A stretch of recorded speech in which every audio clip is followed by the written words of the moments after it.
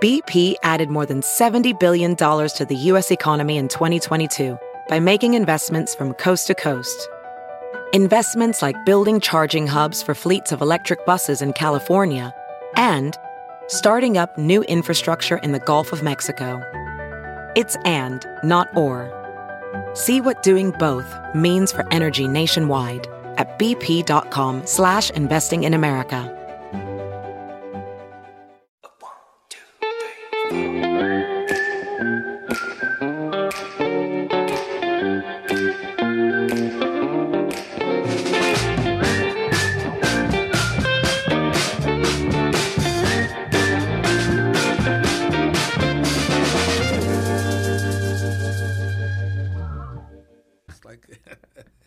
Just joking, okay, though. It's okay. Take it serious, dude.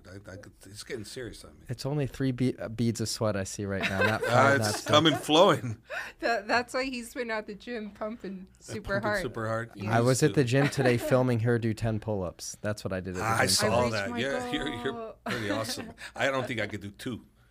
Well, it's actually because when I first met, I'm sure you can, though. No, huh?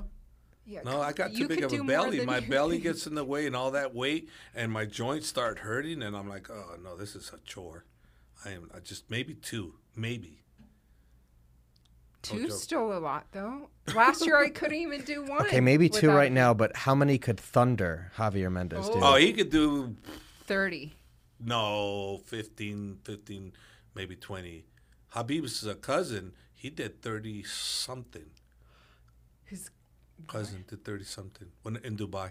Wow. Yeah. Well, I was just like reading up on Anthony Robles, the wrestler with one leg. Yeah, with the wrestler. Oh, yeah, his pull-ups are unbelievable. Well, because he's got less weight too. If you think about it, in his suit, he had to compensate for that, the loss of the leg. So they're a lot stronger. There's that one guy that doesn't have a lower body, and you see that guy. I don't know who he is, but he's everywhere. He's very athletic, super athletic.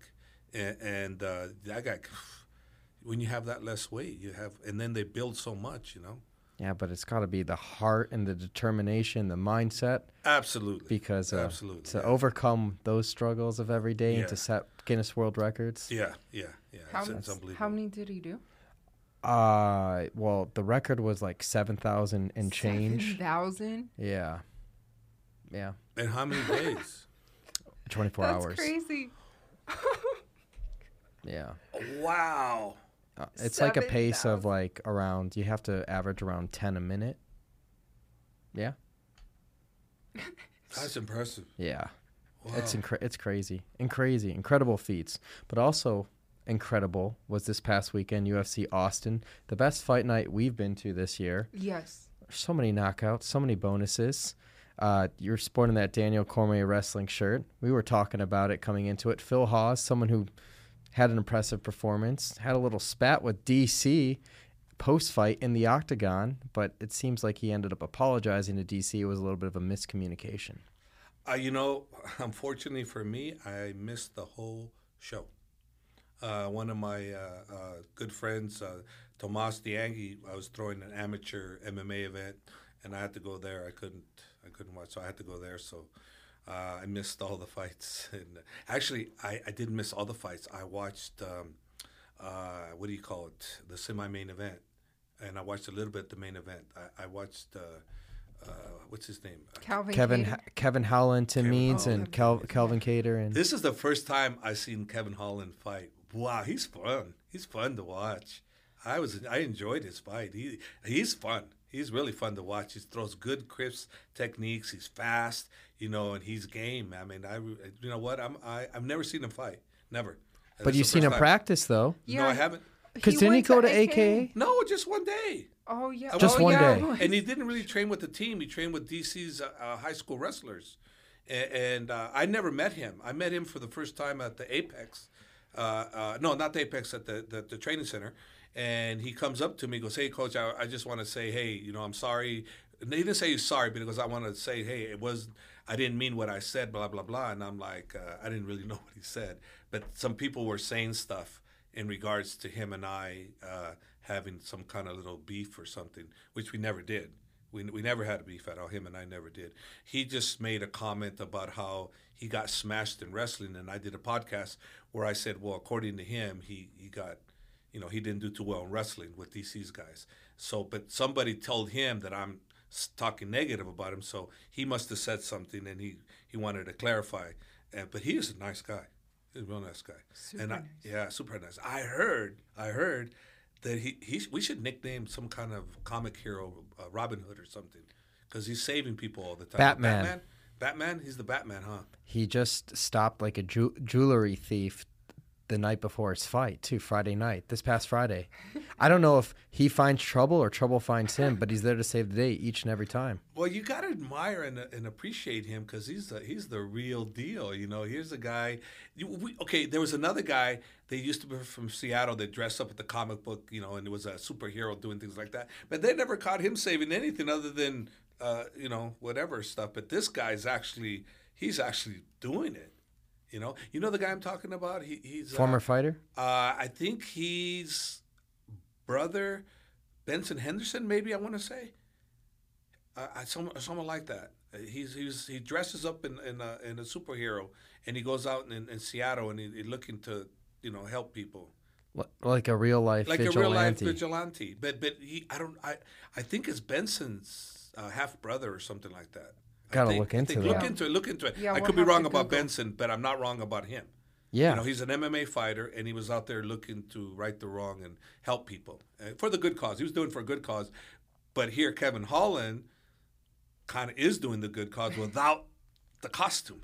So we just need, if he's listening, hey, Batman, have people, make him a pretty cool outfit. What do you think? What an amazing story Kevin Holland is, too. Like, not getting his chance, and then Dana White calling him up for a last-minute fight. He ended up fighting Thiago Santos, and 185 was his home. He used to fight at 170 before the UFC for a good amount of time. Yeah. Then he fought everybody at 185, the who's who. They all realized that wrestling was his weakness, and then he's made some crazy changes as really practices wrestling. Now he's fighting at 170, 2-0 at 170 in the UFC, and now look at him. Oh, he's fun to watch. Yeah, the Darce choke was pretty good, and Tim Means is no joke. I mean, but was that Tim Means fight to enhance his popularity? Maybe not, right? I don't know. But it kind of would think on paper that it was made for Kevin to showcase his skills all the way around it. And man, he did. I was impressed. I'm definitely a fan. And now he's calling. I think Sean Brady was calling him out, or he was calling out Sean Brady, which would be a huge fight, top 15 in the welterweight division. Or Sean Brady might be around number 10, and he's got that wrestling base, that grappling base. So yeah, it would be good. Problem is, with me, there's so many fights. I don't know who Sean Brady is. He's good up and coming. Guy. Welterweight. But well, then I'm pulling for Kevin because I know Kevin. So I want to win Kevin. Kevin all the way. He's great. But did you say you also got a chance to catch the main event? Yeah, I watched Peter, a little Josh bit. Emmett? I watched a little bit of it.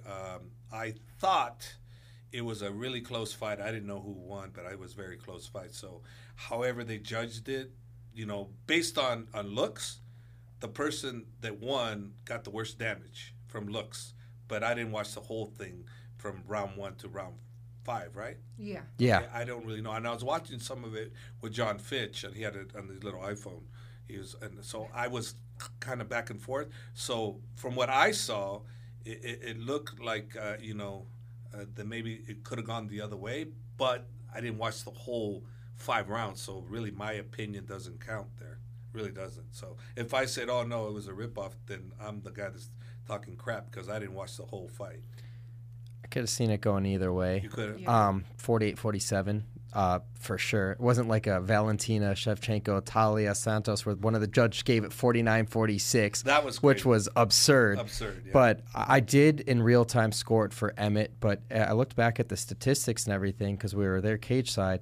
I think Cater landed more of the significant strikes. I think it was like 130 to 107. And you're right, Emmett did wear more damage. But I just think it came down to the 5th round, and I think Emmett landed shots that were of more significance. He definitely pushed the pace of the fight, and I wasn't mad either no, way. but also you got to meet when they put the stats on the strikes. Okay, well, it's real simple, right? You got 5 rounds, and in the first round you have.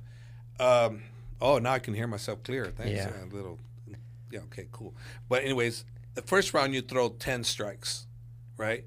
But all 10 strikes land super hard. Okay, and then all of a sudden the guy's wobbled and da da da da da. He lands 30 strikes. Okay. Then you're thinking, okay, well, the guy landed 30 strikes one, but he didn't do any damage with those 30 strikes, right? So how good is this amount of strikes versus this? If you're talking the whole 5 rounds, it's like baloney. I hate that because it's a comparison that should be thrown out the window because what does it mean? Exactly, and they always throw it on the screen. It doesn't mean anything Doesn't to the mean judges in real time. They No. don't score for the whole fight. They No. score each round individually. Yeah. I don't know why they do that. It's stupid. It doesn't make I any think sense. it's stupid. You think it's stupid? Yeah, because it doesn't mean anything. Yeah, Well- it doesn't. Are you a fan of open scoring? It could be fun. Open scoring could be fun because there's no ifs and buts about that. You tell your guy you're losing, you better go out. Versus some of the coaches we've seen out there, their fighters not doing so well. They tell their fighter they're doing fantastic, keep doing what you're doing, and they're losing. And we on the outside are going, wait a minute, they're losing. You should be telling them they better win this next round big, or they're gonna.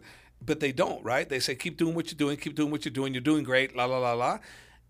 And then the announcement is these, announced, and we know, you and I know, and you know, that the other person won, and they lose, and the coaches are looking confused, like, what just happened? My coaches told me I won.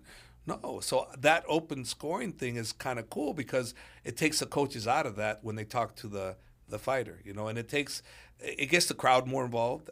There's good and bad to it. I think there's good and bad to it. Am I opposed to it? Absolutely not. I mean, I'm not opposed to it. Well, David, when you brought up the Valentina fight, did you get a chance to watch it? Yes, I Javier? did. I watched that fight. Yeah. Who do you think won that one? It was definitely 2 apiece. I thought the 3rd round was the deciding factor round, in my opinion. And, the champ is the champ, and you got to really beat the champ, I think. You can't just edge it out, like in boxing, right? You really got to beat the champ. I don't think that 3rd round was super, super dominant. So based on that kind of theory, I think that maybe they got it right, But if they would have got the other girl winning, I'd be cool with that too because, if I was just not knowing who she was, I might have went the other route. I think we said it on the last podcast too. It was reminiscent to me of the Dominic Reyes-John Jones fight at UFC 247 in Houston, where you felt like Dominic Reyes had a strong case to win the fight, but the reason why the judges, I felt like, gave it to John Jones, it was those championship rounds when he went to the wrestling. And I feel like that's what Valentina was doing with those takedowns and just, and you're right, you're the champion. The challenger has to take the belt from you. So it was just the 49-46 that drove me crazy. That was them. Throw that out the door. That was that one didn't need to be there. But the other one did. So I thought, look, if Valentina would have lost, I would have said, well, maybe in my eyes, maybe she didn't. But it was that close. It was that close. And then a rematch is going to be something special. And that headbutt too. Changed the whole fight. Yeah. Definitely changed the whole fight, for sure. I think she's deserving of a rematch, for sure, Oh, if anybody. It was a fun fight. Yeah. Fun fight. When's the last time we've seen Valentina work that hard? I can't think of it. Amanda Nunes. Yeah. It's been a while. Amanda Nunes. And remember when she fought Nunes, she got Nunes tired. Yeah. So she came on strong in the later rounds. So, Valentina is one of the best ever. Yeah. And this girl, she's got to watch out for her. She gets mentally stronger, And I say mentally because in her technique, it was not bad. Her jiu-jitsu is really, really good. Her wrestling is really good. I mean, her stand-up could be a little bit better, right? But overall, man, Santos is something else. Yeah, it's going to be fun to watch her Yeah. in the rematch, Yeah. whatever she does next. Yeah. Force in that division. I got a lot of heat for it when I did the show with Henry, but after that fight too, I made a Mount Rushmore of the best female. I don't know. I never said the best female fighters, but when I think of Mount Rushmore, I think of the most impactful female fighters of all time. And this is my 4. This is how I listed it, and then I could defend it. You can argue it. It'd be nice to hear. Helen too, please chime in. But I did Ronda Rousey, Amanda Nunes, Valentina Shevchenko, and Joanna Jędrzejczyk. So you asked me who was left off here. Rose. Rose was left off. Holly Holm was left off. Chris Cyborg was left off. Well, you do have a dilemma there. You do have a dilemma there because, you know, you got Rose, you got Holly, and you got Cyborg. Cyborg. How can you leave Cyborg out? Well, I'll explain. Okay, explain that one. I'll explain. The amount of title defenses in the UFC. How many does she have compared to the other 4 I just mentioned? She's also been busted before for performance-enhancing drugs, and the other girls haven't. Okay.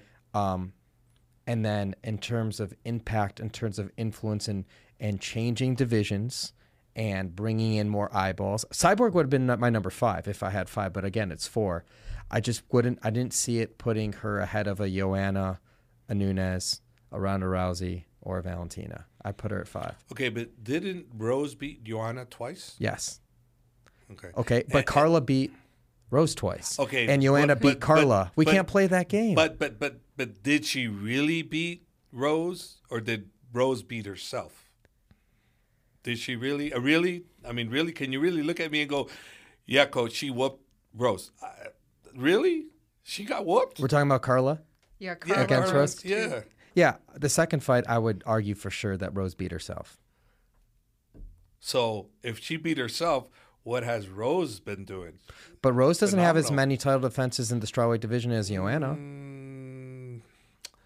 Yeah, she doesn't. She doesn't. I bet, but look at her impressive victories, though.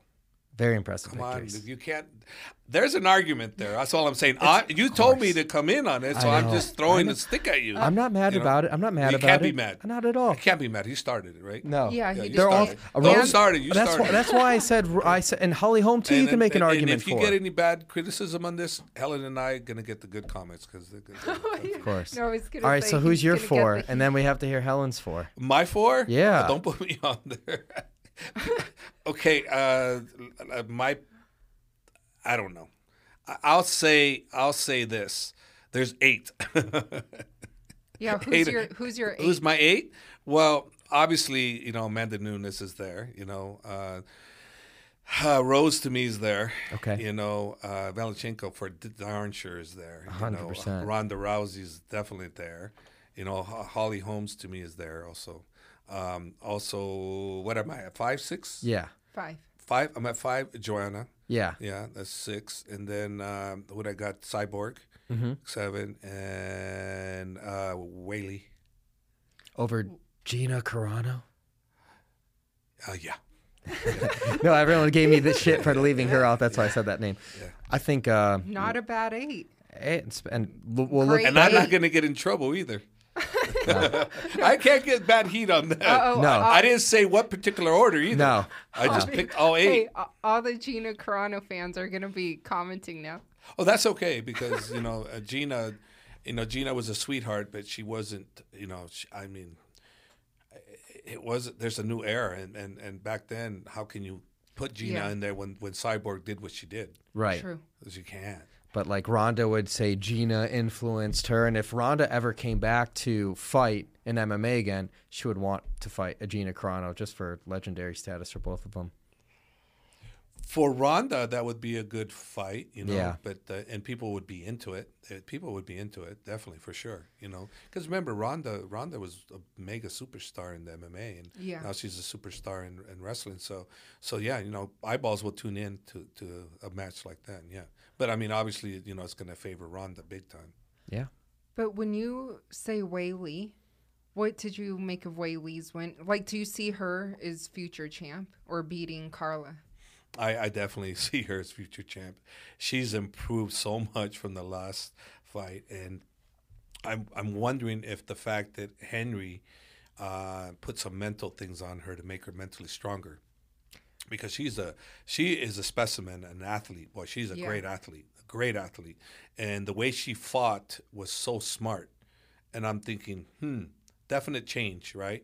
But what has she done different than the other previous fights? Well, I think Henry's becoming a master strategist, and I think that that became a great avenue to explain how he is with strategies and his mentality and approaching the fight game. Like I watched Henry demonstrate on a move to somebody. It was on his Instagram. I'm not sure, but he said something that really hit me really well. I said, "Oh, he knows the game." He was telling somebody to move like a Tyson, but not as much as Tyson. And so he understands the importance of Tyson-type movement, but he understands that every individual is different. So he understands that you can't make him a Tyson.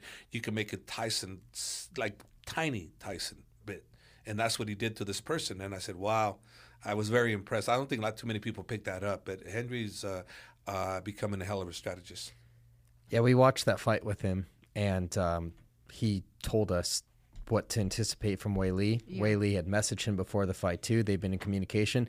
Her distance, if you look at Wei Li, how she fights and her distance game, that's one thing he definitely improved with her on. And then her ability to get takedowns, to score points, and to really understand range, everything. That's what I know Henry's really helped her with. The interesting thing, though, is will she come back to the United States and train? If she does, she'll go to Arizona to fight ready, but her last fight was in Singapore. There's issues with visas. She wants her next fight to be in Fight Island in Abu Dhabi in October, so I don't know if she would train in the United States again. Well, I'm not saying she needs to train in the United States. Yeah. I'm saying what she got from him, she can grow on that and evolve into a much, much better fighter. I'll give you another person that I watched that I was so impressed with, Aaron Pico. Oh, yes. His last fight. I looked at and I used him as a reference to my fighters. I said, you want to fight MMA perfect? How are you supposed to fight and not give your opponent a chance to be exciting? Look at Aaron Pico's last fight. Picture perfect. Picture perfect. Everything that kid did. He could have finished him with his hands. He could finish in this. But he kept taking the person out of his element to give him no opportunity for a potential lucky shot. We call it lucky shot, but they're really not, right? Because if you intend to throw, you land. But the way he did it was masterful, and I'm a big fan of Aaron Pico and what he's getting and what they're giving him over there at Greg Jackson's. I think it's fantastic. It's changed his career. Yeah. Got to give them a shout out. Oh, too. Yeah, He hasn't lost since he joined that gym. Yeah. And it's changed his career. In all fairness, Ali, the manager, is incredible. He's the best manager in the business. We all know. Whether you love him or whether you hate him, you got to give him his dues. He's the best manager in the business. I mean, the athletes speak for themselves. We totally understand. Yeah. Well, how do you get athletes fighting each other? Right. They're from different camps True. or the same camp fighting each other, and they still keep the manager. How does that happen? When do you ever see that happen? It doesn't. Why? Because a manager will screw up one way or another, shows favoritism here and there, and he has been so great at not showing that. I mean, we all know he loves Khabib. We all know he's all over Khabib. We know that. Him and Khabib are like brothers, but he fights Justin Gaethje, and you think Justin Gaethje's going to get rid of him? Hell no.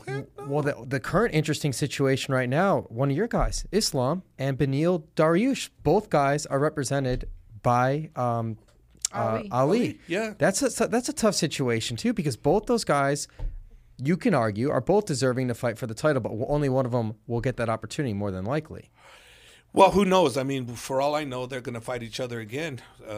We never know, right? We never really know what's going to go on until really the UFC announces it. I remember one time when I met you guys, I got in hot water because I read on MMA Fighting that somebody was fighting somebody, and someone asked me, the reporter asked me, so and so is fighting so and so, and I go, oh yeah, la la la, and all of a sudden they're like, the match isn't done. I go, I would read it on MMA Fighting, and the reporter told me. It's like, no, it's not done. So it's from now, it's kind of like, whether it's the right way to do it. Let the promotion promote their job. Let them do their job. Let them do their job and promote their fights, and then go from there. Trying to get in the early lead on things like that, it's like, I don't know. I don't know if that's the right way a promotion should, and a reporter should do that. Like announce it before the promotion does. Realistically, if you think about it, who's got the bigger social media? The promotion. Promotion. So let them announce it, then you guys announce after. It's been a couple months since you've been on the podcast. So in May, when they had, the Charles Oliveira Justin Gaethje fight, I wanted to kind of get your input on just his whole situation. Like Charles? Yeah, Charles. The weight, the scale situation, the vacancy in the title. Well, from what I was told, and I'm not sure if I'm 100% correct, but I was told that he had weighed perfect the day before, the night of, or the day of on the UFC scale that's monitored by them, that's in their special room. There's only, and but I think because a lot of people come in and they change it from kilos to libras, right? I think that something happened with the scale and it got basically lost its accuracy, and all of a sudden, so you weigh yourself on one scale and it says you're perfect, and then you come weigh on the official scale that's not run by the UFC, that's run by the State Athletic Commission, right? And it deems you're over. Whose fault is that? Yeah, we talked to John Attic that day because we were there at the weigh-ins. The official scale was recalibrated at 6 a.m. that morning for weigh-ins. So what he did that night was different than what he came to in the morning. So as a fighter, your psychology of cutting all that weight and thinking you're on point, and then literally the hour or two leading up to it, you're like, no, you're a few pounds over. That's got to screw with you mentally in so many levels. Big time. But you know what? He used that to his advantage. He goes out there. He lost his title, but he's going, no, I'm still the champ, and I'm going to go prove it. He mentally became stronger because of that, in my opinion, because, he was so impressive. So impressive. You have to admit, though, too, because of your relationship with Khabib, no one saw this coming for Charles Oliveira. Not necessarily not winning the title, but doing what he's doing against all the title contenders and how he's finishing all these top guys and remaining the champion. I guess not technically the champion based on the scales, but... No, let's call him the champion. Let's call him the champion. You have to be impressed. You didn't see this coming, did you? Actually, I did. I saw that potentially he could do it again because he's been doing it. Think about it. He's done the Dustin. I'm talking. So you're talking from the time that Khabib retired after he beat Gaethje, in the position where there's a vacancy here. Did you see Charles Oliveira? Like if we go back about a couple of years ago now, did you see Charles Oliveira being in the position that he's in today and finishing the contenders that he's been up against? I didn't know because I didn't give much thought. I focus on my guys, to be honest with you. But, I'm impressed with Charles. I think he's very impressive. And the fact that he comes up from the ground, be knocked down, come back, that's impressive. Yeah. And the way he finishes these guys, and it doesn't matter whether it's on the ground or in the stand-up. No, he's impressive, man. I'm very impressed with Charles. Anybody going to fight him, they better be prepared. So now a lot of fans are kind of talking about Charles versus Islam. If that fight were to happen next or for that vacant lightweight title, I mean, what do you think about that matchup stylistically? Well, if we ever got that opportunity, it would be great for us, but who knows? We may get Benio, we may get somebody else, I don't know. Yeah. But so you're talking about if we get that like stylistically, hypothetically, I love that fight for Islam because if you're the champ, you got to beat everybody. So, hypothetically, if that fight ever materializes down the road, 1 or 2 fights from now, because you never know, right? You never know when it's going to happen. What happened before with Khabib? Oh, you're going to fight for the title. He didn't fight for the title. It was a bait and switch move on him to get Conor to do whatever. And all of a sudden, so Khabib fought for the title 2 fights later. So who knows when that's going to happen. But for me, he's ready for anybody, so whoever's coming his way is going to get beat by him. He is, to me, the total package. Islam Makhachev can do it all. Everything. He can do everything. Is the next time we see him in the octagon 100% going to be in Abu Dhabi? Like, no plans to fight before October?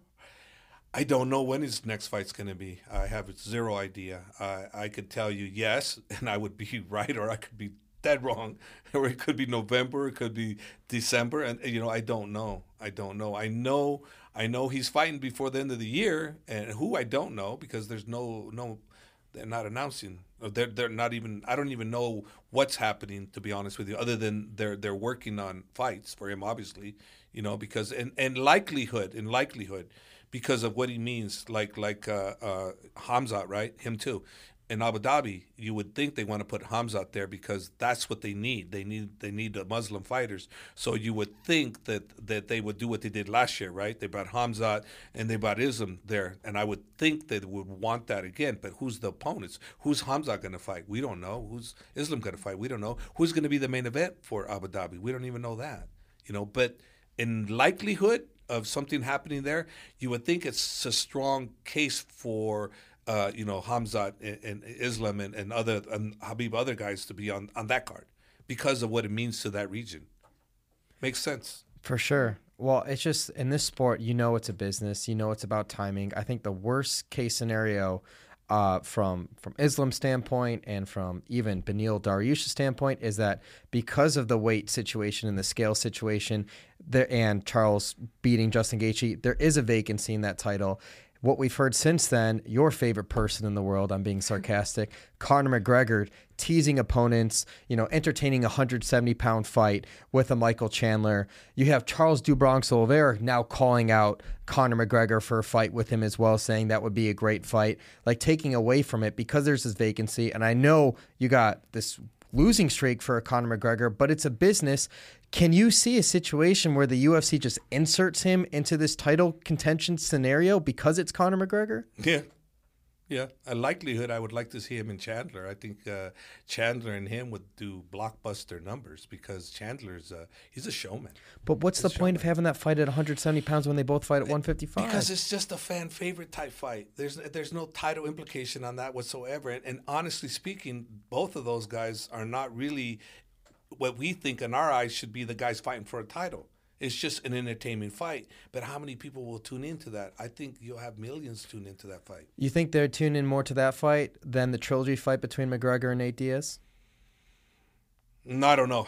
Nate Diaz is a good one, too. Because that's I think a good one. the longer we wait for Nate Diaz, I feel like the UFC might just be waiting for that trilogy. You can't say nothing about Nate. Look what Nate did his last fight in a performance. He didn't get the W, but he got the W. Almost knocked out Leon Edwards. He got the W. And that's all everybody talks about. Because he got the W in everybody's eyes. They came out clapping, cheering. He's the dog, man. He's the dog in that fight because he came out like that. So I could never say... you put him into the equation. So if I'm going to have to go with that, okay, my choice, Nate. Hands down, Nate. And the longer we wait for him to get booked for a fight, the more signs I think point to that trilogy happening. The longer we wait. Yeah, but my pick, if you're asking me who I want to see, Nate. Because I already know, guaranteed barn burner. Yeah. Both and even the lead up to the fight, oh my gosh. Come on. But speaking of like good lead ups to, fights and whatnot, one that unfortunately we never got to see, Tony Ferguson versus Khabib. But Tony's still kind of like calling out Khabib and saying that he'll challenge him to anything, even like the Ultimate Fighter coaching. Is there any legs to this Ultimate Fighter? What do you think of that? I know what I read. Dana said he'd entertain it. I mean, think about it. If you think about it, think about the impact it could have. Tony and Khabib on opposite ends of the coaching. Can you imagine? The fireworks and Khabib's one-liner tags? Tony's got them too. Tony's got the one-liners too. So can you imagine that it's a real chemistry of dislike and like. It's a dislike and like between those guys. It's not completely dislike. It's a dislike and like. Because I think to some degree, Khabib admires Tony, And he dislikes Tony, but he likes Tony. You know what I mean? And I think he respects Tony. So I think that Tony actually does it right. He comes at Khabib with the right type of attacking. He can attack me, Tony, that's okay. He can attack this, but he does it correctly. He doesn't go religion. He doesn't go country. Tony does it in a fun way. So I think it'd be great. Tiramisu Tuesday. Yeah, Tony, and Khabib, Dana, if you're listening, I think it's a great one. I think you're right, Dana. You're on cue. It's a great one to do. I think all three of those guys want it.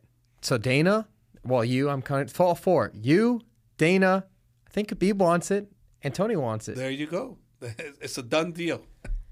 I think everybody would watch that season of The Ultimate Fighter. I think it would be a good season. Yeah. And maybe they won't fight at the end, but that's okay. They can coach against each other because Khabib to me is going to be the uncrowned, legendary best coach of all time. The best coach of all time. He's taking right after his father's footsteps. One heck of a coach. So he's disciplined like his dad too. I'm easygoing, right? Khabib is like cracking the whip on these guys. Oh my God. I saw the video that you posted. I feel like you're the good cop now in the gym. I've always been the good cop. But I feel more like... so now. Yeah. But you can't tell Khabib to stop, though. No one can. I can. You can? I can. And he listens? Yeah, he'll listen to me. Okay. If I tell Khabib, hey, I don't want you doing that. He's super, super respectful. But I let him have complete control. It's important. It's important to let him have complete control. What I do to Khabib, what I'm doing for him, is he'll do things, he'll make a decision, and I'll go talk to him. I go, Khabib, maybe next time we think about doing it this way. And he goes, okay, coach, I think you're right. So I've been coaching him. You know, I'm letting him do his thing. If there's something that I need to address, I address it to him and him only. You know, and trust me when I say if he's on his track, he is going to be the best coach of all time too. Well, we'll get to this week momentarily, but I want to jump ahead to 2 weeks from now. How special is it for you that both him and DC, you're sporting that shirt again, are both getting inducted into the Hall of Fame a couple weeks from now, International Fight Week? Congratulations. Yeah, and it's pretty cool. You know, it's pretty cool that they're going to be in there. Really, you know, it's a big honor, big achievement for both of them. They're very, very giggly about it, if you know what I mean. They feel very honored that they're both going to do it together. And, yeah, I think it's fantastic that, you know, that that's such a great mile-high achievement for both of them, you know. It's a big achievement. Definitely. It's huge for the gym. It's huge for you. I mean, same time, both of them, and both these guys are at the upper echelon, not just Hall of Famers, but all time in this sport. Yeah, but there's so many coaches involved with these guys. This is not me. There's so many coaches. Bob Cook, you know, Rosendo Sanchez, you know, so many coaches. Leandro Vieira, you know, Ron Kessler. You know, I have a lot of coaches that have contributed to both guys. With Khabib, is mostly me and his father, but with DC, it's a lot of different guys, Rudy Sanchez and things like that really contributed to DC's. Got a total package of a team, DC. Put into words the context of the audience, like what this kind of means for you, because as a coach, like I don't think it gets any better and more rewarding to see your guys, you know, getting a gold jacket, going into Hall of Fame, being recognized as some of the best who have ever done it. I'm kind of torn, to be honest with you guys, and the reason why I'm kind of torn on this is because, to me, a UFC is a UFC Hall of Fame, and it should be an MMA Hall of Fame type thing where all the greats can be inducted into that. And when I see something of the nature where someone like a Frank Shamrock is not in the UFC, and he was my guy way back then, and how can he not be in the UFC when he really was the pioneer that showed total striking, total wrestling, he was the total package. He was the first guy that actually showed the total package. He was the first middleweight champion for them, and why is he in the UFC? Is it coming later? You know, why hasn't it come? So for me, I'm just kind of like, is it subjective? Who makes the calls? I don't know. You know, am I happy for my guys? Heck yeah, I'm very happy for them. But I see someone that's like a Frank Shamrock that I think deserves to be in that spotlight, but he's not. You know, but why? I don't know. I'm not asking people why. I don't know. I'm just saying, shouldn't he be on it?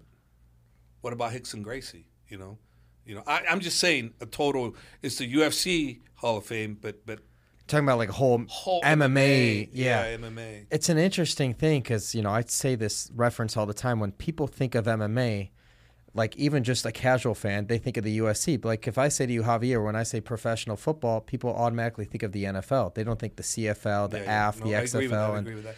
And that's just to laymen, to casuals, that's how they think of MMA. They think UFC. But think about this, when you're talking about the UFC or Hall of Fame, right? Think about Hall of Fame. I got inducted into the Hall of Fame, I believe 2009. There was a Hall of Fame that some panel did, and they put coaches were in the Hall of Fame, sports guys were in the Hall of Fame, and then fighters, and then they gave them a number. There was like 20 people inducted into this Hall of Fame, and it wasn't by, it was by the team of people, and they picked people like Hoyce, I think, was number 1, Ken Shamrock was number 2 in the Hall of Fame, and this one, and then I was number 11.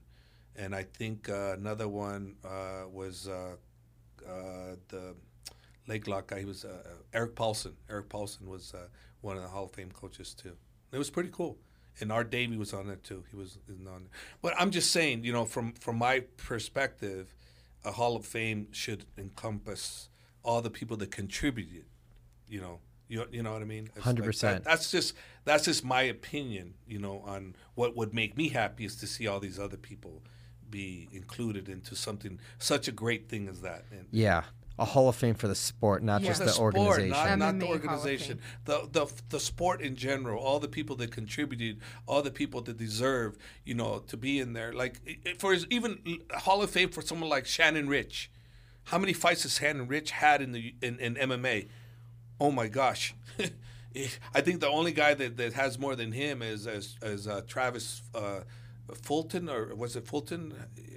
The guy that had like 400. Yeah, 400. Yeah, Fulton. I think Travis Fulton or something like that. He had like 400 stuff. But then the bad thing is, he became one of those bad guys that you don't want, pedophile type stuff. Oh.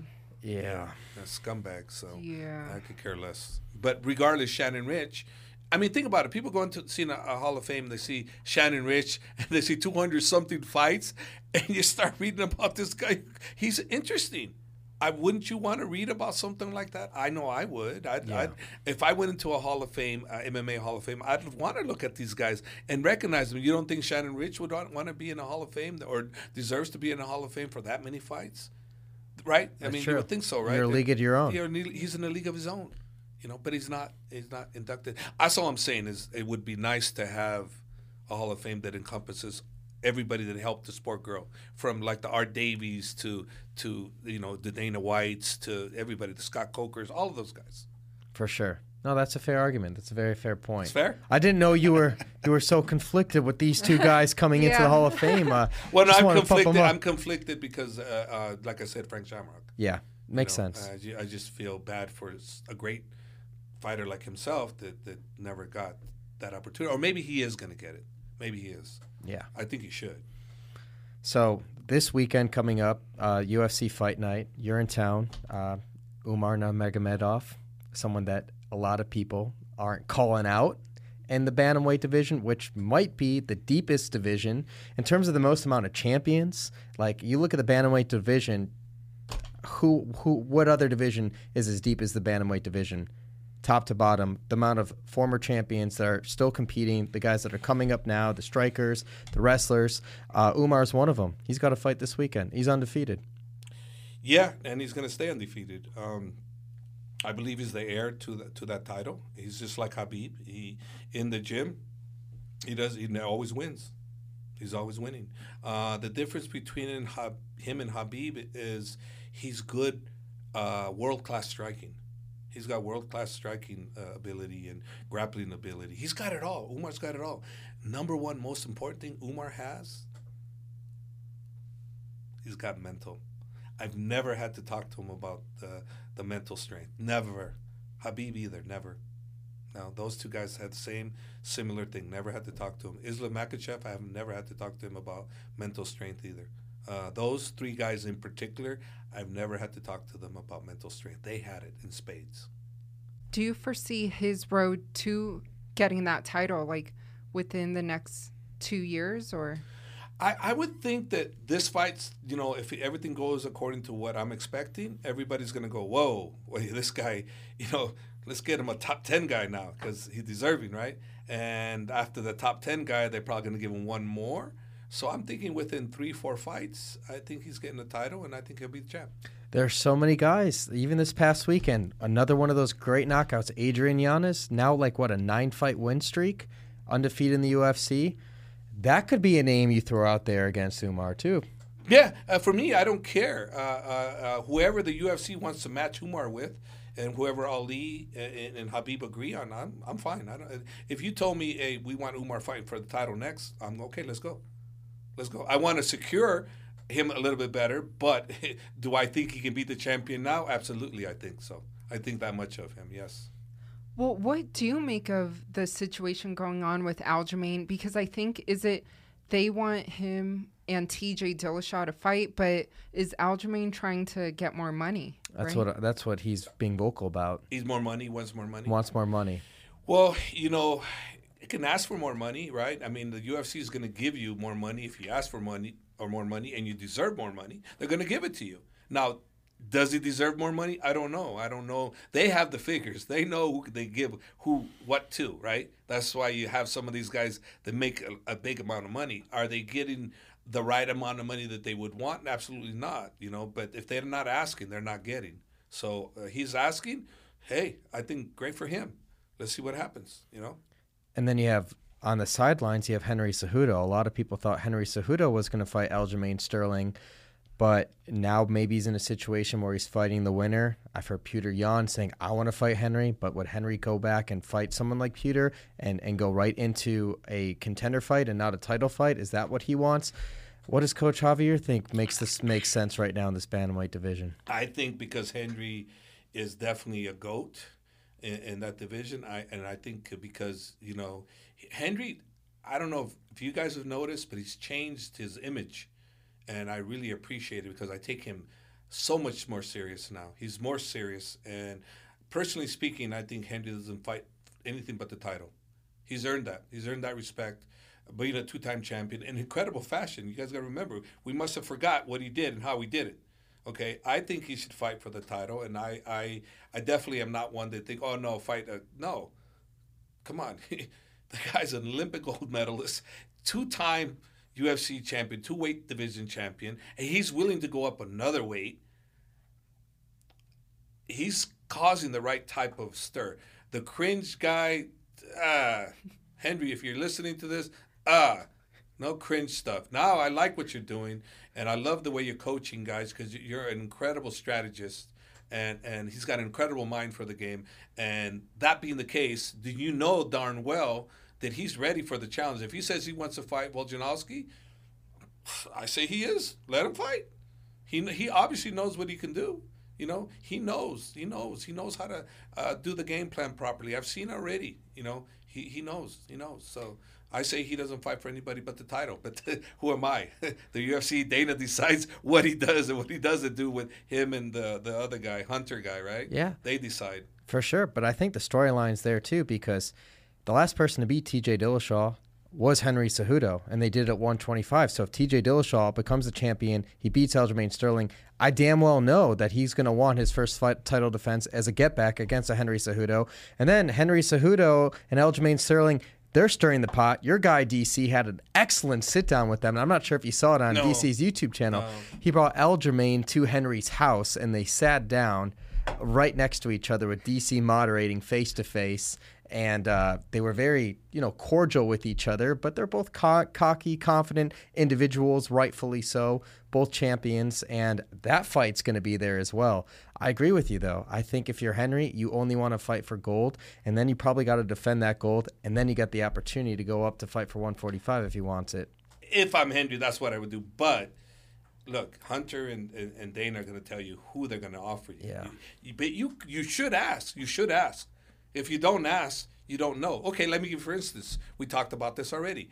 Supposedly, Tony was talking about, let's Khabib and I do the Ultimate Fighter, and I read the thing where Dana says he's not opposed to it. If they would have never asked, they would have never got to Dana's thinking here, going, you know what, makes sense. Look, what makes sense is dollars, good for the brand, which those two guys being the Ultimate Fighter coaches is good for the brand. Well, Henry Cejudo is also good for the brand, the UFC brand, because of what he brings to the table. As long as he leaves the cringe out, Henry, leave the cringe out. As long as he leaves that guy out, Henry's fantastic. David, next time you record your show with Henry, you got to tell him what Javier said. It's a couple hours from now. I'll let him know. This is great. Tell him, leave the cringe out. Wait, doesn't he go by Humble Henry now? Yeah, he goes back and forth. Forget Humble Henry. Henry the Giant Killer. I mean, think about it. He's a giant killer. He looks out there, you look at him, and all of a sudden he's killing people. Listen, he changes his mind like I changed my shirts in this 100-plus heat in the summertime. Like, he doesn't know if he's Humble Henry one day, if he's Triple C, if he's the king of cringe. He can't make up his mind. He just likes to entertain. Just take the cringe out. Just take him out. Fans, vote in on this. Cringe out. Cringe out, seriously. Because I'm not joking. He's a serious fighter. The cringe is what is the cringe? That's one of those guys that's trying to get YouTube votes and this and that. Henry's a serious champion. Be a serious champion. Hey, I prefer him to say, hey, let's go, I'm going to fight Ngannou. Talk to me about that. Don't talk to me you're going to fight Amanda Nunes. Don't talk to me about that. Or I'm going to fight Hasbulla. You're a great fighter. Those guys don't deserve to be spoken by you. He's a great fighter. He's a great champion. Talk about the unforeseeable victories, which is an Ngannou type. And people go, oh, yeah, right, Ngannou. But at least you're being respected. Yeah. You know, you fight Hasbulla. Who's Hasbulla? Come on. Yeah. I think Rosic, Abdul Rosic. those are the guys that he's got to be fighting Hasbulla. Let those two duke it out. Well, you know, it's funny you talk about those guys, right? When they met in Dubai, or Abu Dhabi, they met in Abu Dhabi, and I didn't know what was going on.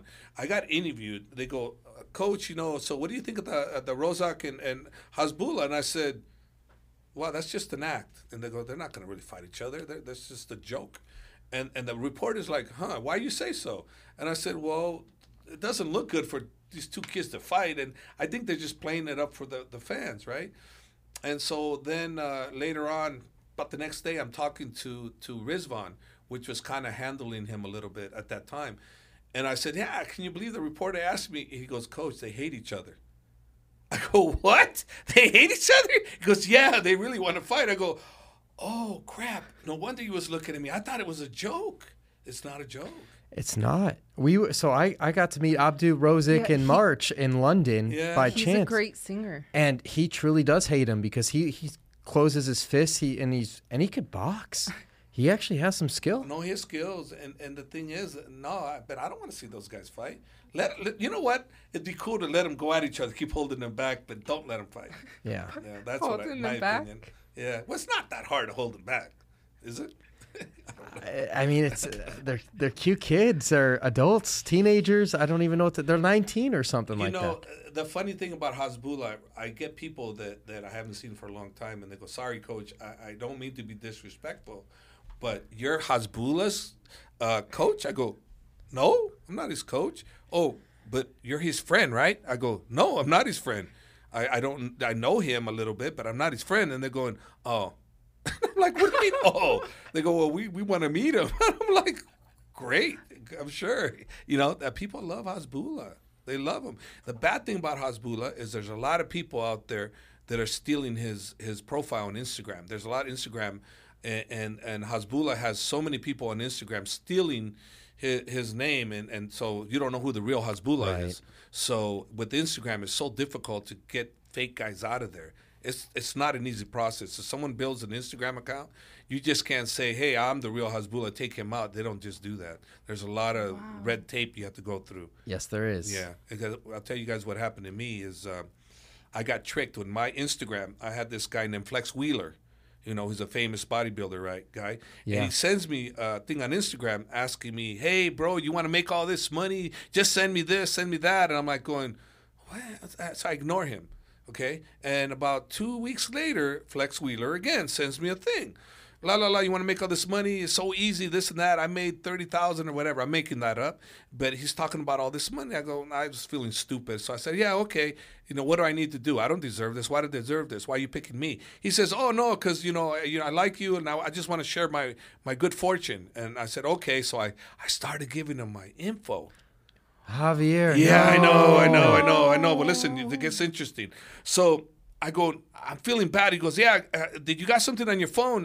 Can you give me that whatever number? And so I give him the first number, and then I'm starting to go, wait a minute, what am I doing here? And then he goes, okay, great. Can you give me one more? He goes, and I got the next one. And I said, wait a minute. I go, is this the real Flex Wheeler? He goes, yeah. And I go, well, okay, call me on my WhatsApp number if this is the real Flex Wheeler, right? He goes, okay, bro. So next thing you know, I get a call from Flex Wheeler on my WhatsApp, and I'm thinking, okay, so I'm talking to him, and Flex Wheeler is not Chinese or Oriental. No. Okay? So he's talking to me. I go, hey, this ain't Flex Wheeler. He hangs up on me. What? I'm like, what the hell? So I contact Flex Wheeler because he's through one of the students in my gym who's friends with his mom. So what happened is Flex Wheeler got his Instagram hacked. Somebody hacked his account, pretending to be him, sending information to all these people to get their information back. And then that's how they hook you. That's how he got me, because he's liking my posts. He's doing this. He's doing that. He's posting Flex Wheeler stuff, and it's not Flex. Wow. Yeah, I called up Flex Wheeler. I go, Flex, and he goes, I was on your Instagram. He goes, yeah, it's not mine. I go, yeah, I was kind of thinking. He goes, yeah, you need to call this number. I have the FBI working on this. I have this, that, this, and that. Well, anyways, long story short, it took Flex Wheeler about a good month to get his Instagram page deleted. A month. So for those guys that are looking out there is people out there on Instagram that do that to you, and that was amazing. I was like, oh, I'm so happy nothing happened to me, but I almost one number to one word I would have been done. Oh my god! And also for those listening out there, don't think you could try to get stuff out of Javier. Yeah, you're not. Don't. You guys ain't getting nothing from me. He learned his lesson. Yeah, Flex showed me. Oh jeez. Yeah, I can only imagine. Dude, it's a very good plan. Yeah, very good plan. But yeah, no. And unfortunately, it's not just Instagram; it's all social media. All social media, almost everything. And everything. Yeah. These hackers. They're Scams. so good. I know, it's scary. Yeah. And social media just gives them another access point. Big time. I never even thought like your emails, right? I never thought, because people are saying, don't share your email, don't this. And I'm like, what's the big deal we could do with the email? Then they started telling me what they could do with the email. I went, oh boy, yeah, they can do a lot.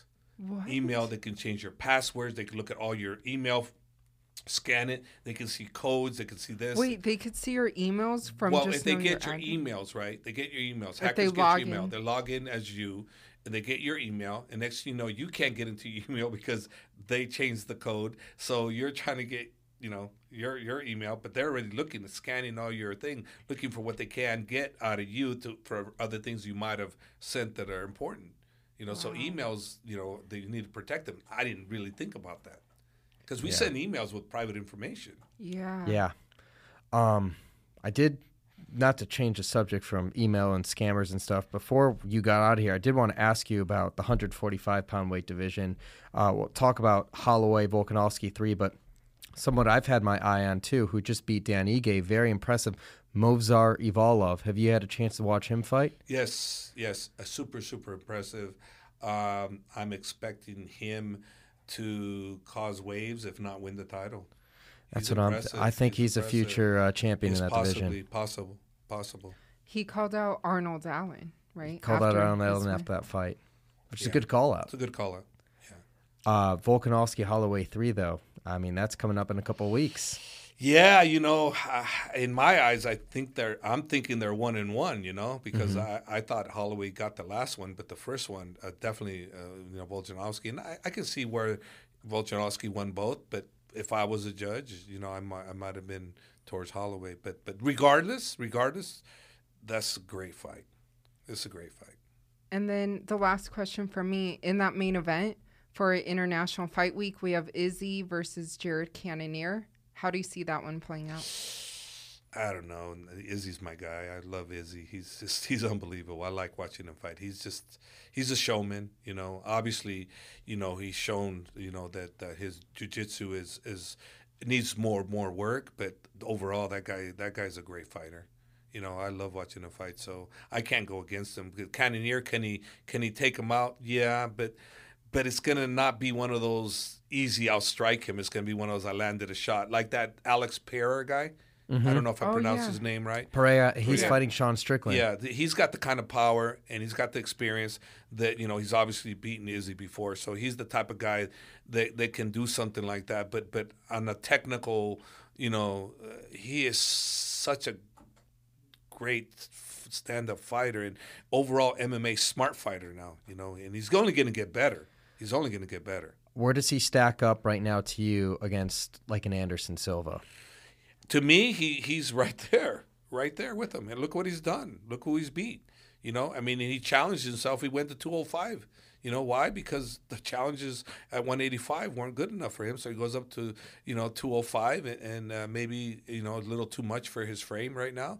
And then he comes back to, the 185. And his biggest challenge was the last one with Robert Whittaker, in my opinion. Robert Whittaker, he found the key and the success. Now can Whittaker improve on it and come back for a third fight and possibly dethrone him? I don't know, but I'll tell you what, I enjoyed that fight. Well, Anderson has the consecutive title defenses, and Izzy's got to catch up, but what does Izzy need to do, in your eyes, to surpass him as the greatest middleweight of all time? Just that, more defenses, clean out the division like he is. I'm not going to be shocked if, people 4 or 5 fights, and now we're talking about he's the greatest middleweight of all time. I wouldn't be surprised at all. Well, we always appreciate your time and appreciate you coming on our show. Are you going to kick him off before I ask him about Khamzat Chimaev? Has your perception of him changed since the Gilbert Burns fight? No. My perception of him has not changed. But I think people's perception of Gilbert Burns has changed, and people are should be giving Gilbert props for how great he actually is. Yeah. And remember, Gilbert's 2 big failures, if you want to call them failures, has been the champ and Khamzat. No. You're a warrior like that. You go to war like that, and he comes out victorious like he did. No. He's only going to get better. Future champ? I say so. We'll see what happens, because, the present champ has got something to say about that, but he keeps getting that kind of experience. I don't know, man. Present champ against Leon Edwards, rematch from 2015? Yeah. How do you see that playing out? Do you think it's and still, or do you think Leon Edwards? Well, it's a tough one for me to really comment on because I like both of them. Leon trained with me, came 1 month with us when he was fighting him, and Leon didn't have any concept of wrestling back then in England. And he came to our gym 2 times for 2 fights. The second one was the champ, and where he lost. Leon lost. But he learned from that, and now Leon's got a great training camp where he's got everything he's needed. So I think we're going to see a very interesting fight. So because I like them both, I don't really want to pick. I'm just going to enjoy the fight. It's always great to have you on. We always appreciate your time. Thanks. Yeah. I know you have to go train Umar soon, right? No, we don't train till later. We're good. Okay. They keep changing the times on me. So we're good. Oh, yeah. I remember you talking about that before. Yeah, remember I told you? They always change. So you're telling me, I go, let me find out because I don't know. They change the times on me all the time. First, Khabib says, Coach, we're training at 10. I said, okay, great. So I tell my son, I tell Super Dave, training at 10. All of a sudden, I get the call from Khabib at 11 or so. Coach, we're training at 6 now. I'm like, okay, we're training at 6. No problem. So they change all the time. Tomorrow will be a different story. What time, I don't know. Well, appreciate you coming on again, and we'll talk to you soon. You in town for a couple of weeks, I imagine? Or are you No, go back? I'm in town until the 26th. I go back on the 26th, and I'll see what happens from there. And then I think I'm commentating on the Millions. Doing the Millions where I'm commentating in the UFC, where people can watch the UFC with me on Millions. Which one? Fight card? I think there's 2 options. I think it may be this one, July 2nd. Oh, UFC 276. I think so. 276. Yeah. Okay. Before, the last fight thing I want to talk about too. The main event for this fight. Arman Sarukian and Gamrot. That's a great fight. That's a really good fight. I think Arman Sarukian's first fight in the UFC was against Islam, yes. and he took it short notice. Yes. And you could argue that was Islam's toughest fight. You could argue, and there's no argument there. That was his toughest fight. What do you think of Arman? One of these 2 guys is future title contender with Islam holding the strap? I look at. I've always visioned Arman as him and Islam.